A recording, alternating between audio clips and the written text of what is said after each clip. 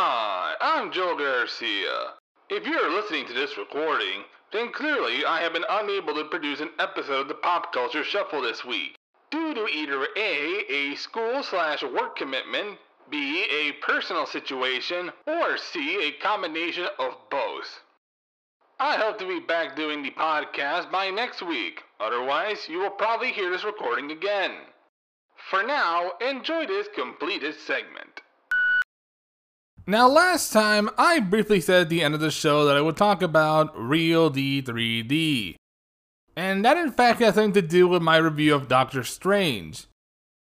Now, originally, I had this entire segment planned out in which I would talk about the Real D 3D and Doctor Strange in the Multiverse of Madness. But then I realized that maybe I could make it a segment on its own because this is something I've been wanting to talk about for a while. Now, when you go to a movie theater and you want to watch, say, a big blockbuster film, you tend to have the film available to watch in a wide range of formats. In addition to the usual screen, you can probably get to see it in, say, IMAX, Dolby Cinema, or even subtitled. But then there's Real D 3D. Now, some of you might recall, or not, the huge 3D trend that happened for a few years, and how it quickly fizzled out. Now, 3D as a concept has been around for the longest time, with films in the 1950s, 60s, and even the 80s using the concept of 3D for either a gimmick or, say, some crazy special effects, with varying degrees of success.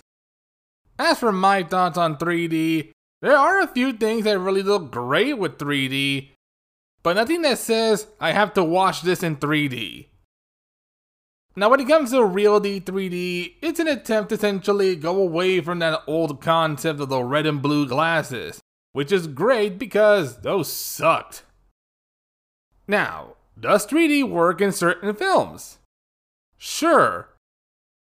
But it really needs to justify itself. You can't just force 3D in a film that really doesn't need it.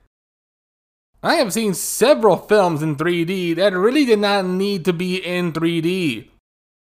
I remember one time in which I went to see Pirates of the Caribbean on Stranger Tides in 3D and not really finding it that impressive. Like, if anything, there was only one moment in which one of the characters moves their sword around as if it were trying to aim for the audience. I could go on and on ad nauseum telling you about all of the films I've seen in 3D that did not need to be in 3D. 3D in of itself is a gimmick. And the problem with any gimmick is it can only go so far. It's something, say, you can enjoy intermittently. Like if you go to any theme park, like say Disneyland, or even just one of those cheap SpongeBob rides that they might have at your local attraction, you might enjoy it. You might like, oh look, everything's in 3D or 4D. But it's only enjoyable in small spurts. With all of that said, Real D 3D is just pointless. Wait a minute. Let's say you or someone you know wears prescription glasses. Imagine what the problem is if, say, you go to a movie theater and you're not only wearing your glasses, but then you need to wear another pair of glasses above those. It's not going to be very comfortable for you. If you're someone who loves 3D films, more power to you. Me personally, I'll stick to watching films in 2D. Or, if it's available, Dolby Cinema or IMAX. Because at least those two options give you better sound, better picture, without having to wear a pair of fucking shades. Thank you for listening to this segment. If everything works out, the Pop Culture Shuffle will return next week. If you want to find out when the next episode comes out, remember to follow or subscribe to the podcast on your favorite stream provider. You can also follow me on Instagram and Twitter at Mr. Joe Garcia 9. Until next time, thank you for listening.